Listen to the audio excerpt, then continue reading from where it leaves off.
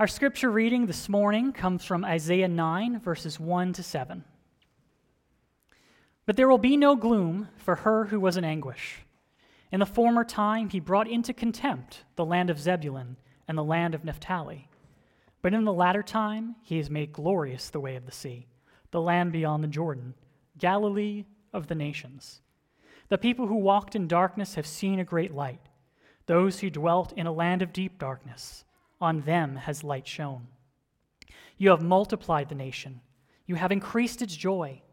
They rejoice before you as with joy at the harvest, as they are glad when they divide the spoil.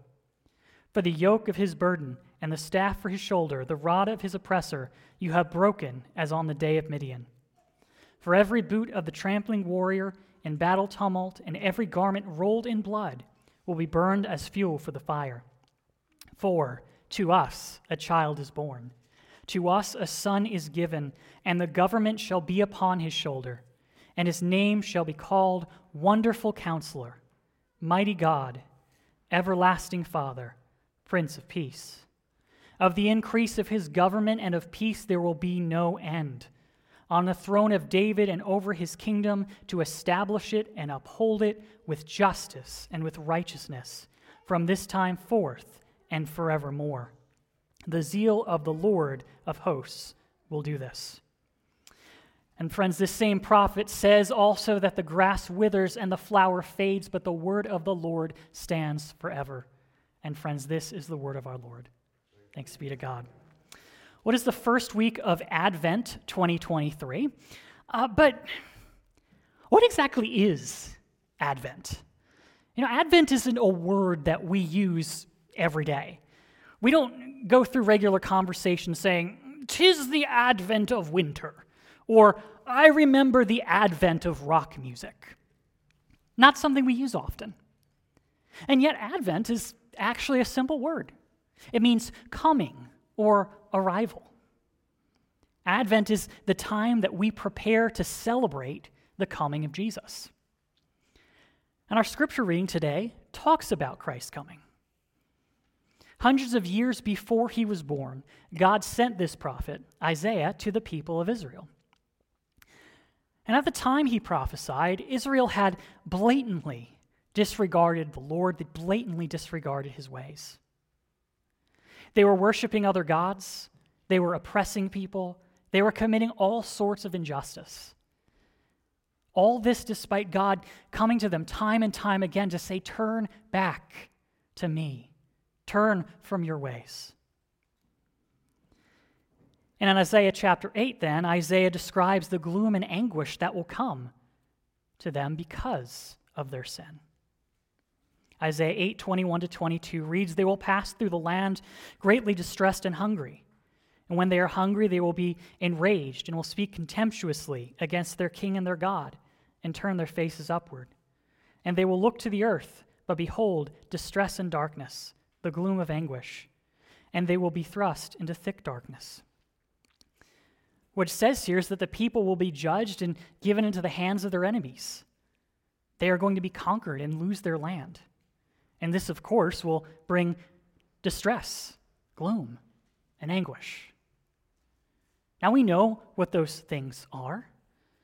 Certainly, like Israel, we have experienced the gloom and anguish of our hearts as the result of sin, where we've chosen to mistrust God and his word and act against his ways, where we've been deceived by sin, expecting it to bring us joy, but instead bringing us hurt, heartache, and ultimately death.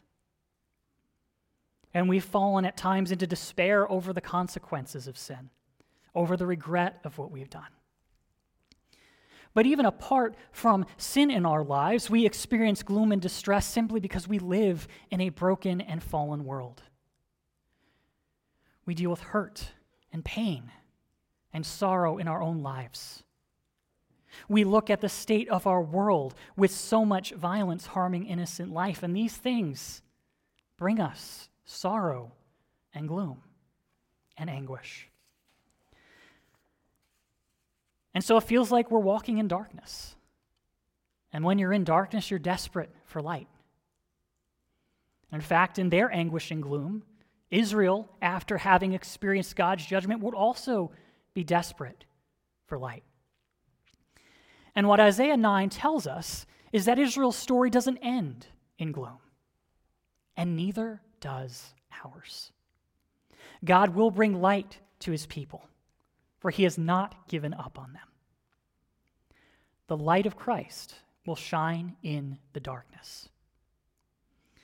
Isaiah tells us that in the same place where this gloom was born for Israel, light is going to come. When Assyria came to conquer the northern kingdom of Israel, as Isaiah prophesied, they started in these places that Isaiah mentions in verse 1. They started their attacks in the land of Zebulun and Naphtali, which is located around the Sea of Galilee along the Jordan. But now Isaiah says, from that same place of disaster, God is going to bring light and joy. And in fact, this is exactly where Jesus begins his ministry hundreds of years later. Matthew 4:12-17 says this.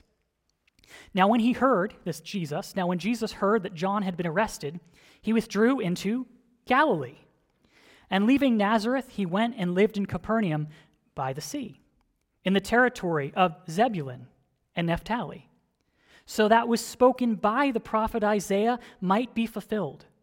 The land of Zebulun and the land of Naphtali, the way of the sea beyond the Jordan, Galilee of the Gentiles. The people dwelling in darkness have seen a great light, and for those dwelling in the region and shadow of death, on them a light has dawned. From that time Jesus began to preach, saying, repent, for the kingdom of heaven is at hand. Isaiah prophesies that in those coming days, gloom will turn to joy. The people of Israel will rejoice in God like when they have a bountiful harvest. Now, we might think, well, yeah, it's nice to have a good harvest, but why is that the reason given for joy? Well, because if you lived in the ancient Near East, if you didn't have a bountiful harvest, you would starve. There were no grocery stores. And so to have a bountiful harvest is a great cause for joy. They'll also have joy like when their military comes having plundered the enemy. The people will be free from the burden of those who oppress them. And it will be God who does this seemingly impossible feat. At that time, even the clothing used for war will be burned, because war will be a thing of the past.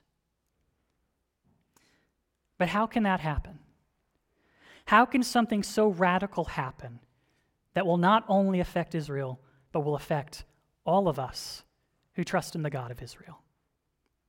What will cause this major switch? A child will be born. This will happen because, for unto us a child is born.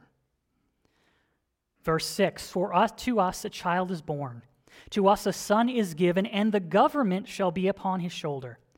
And his name shall be called Wonderful Counselor, Mighty God, Everlasting Father, Prince of Peace.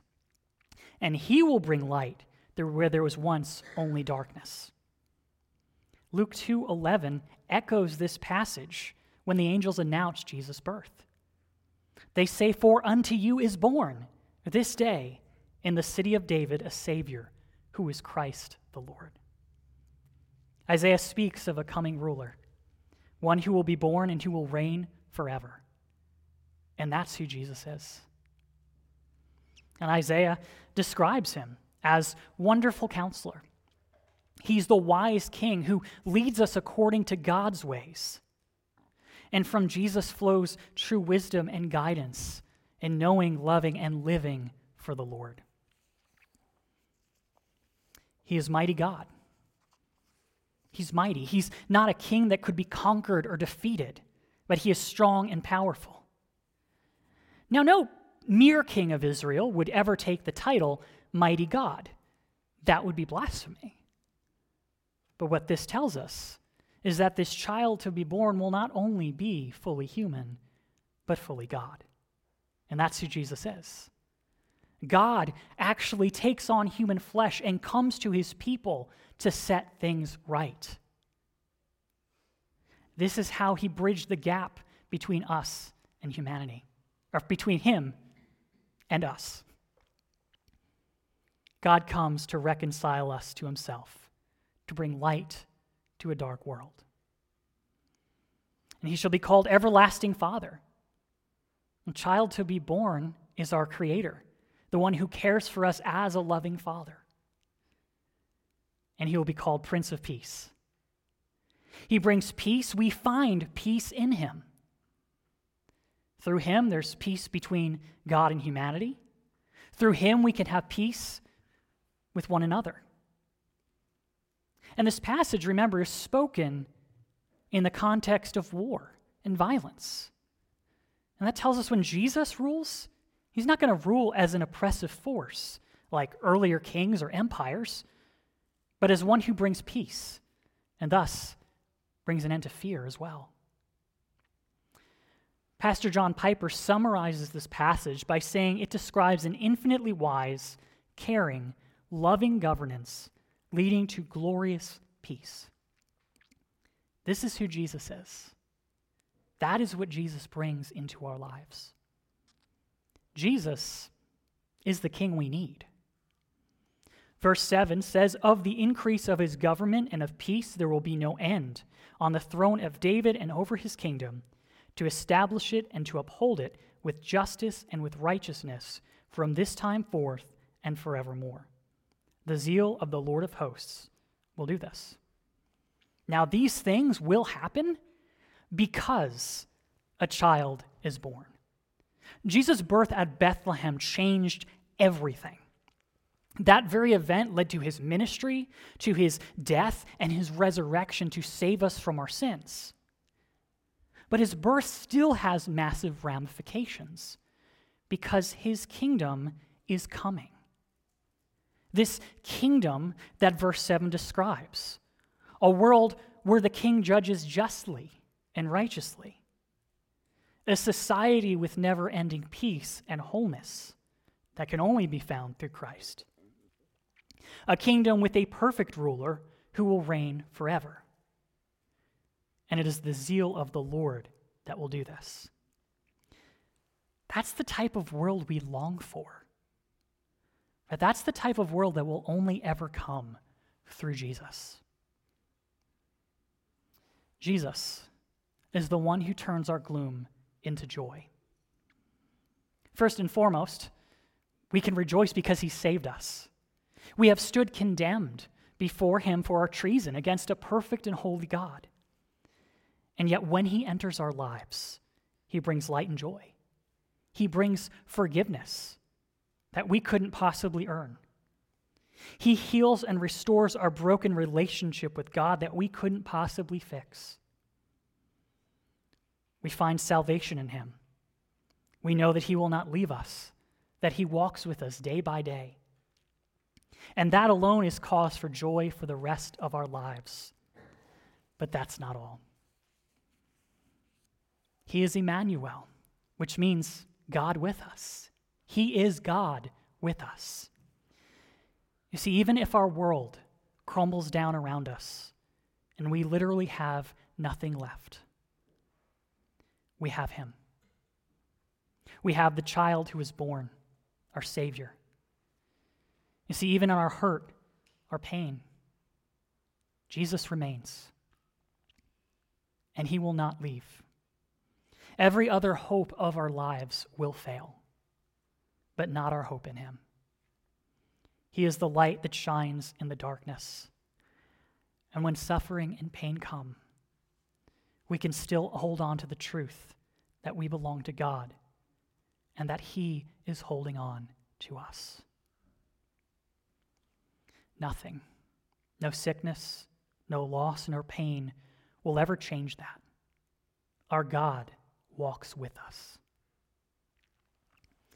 And finally, God's perfect government is coming.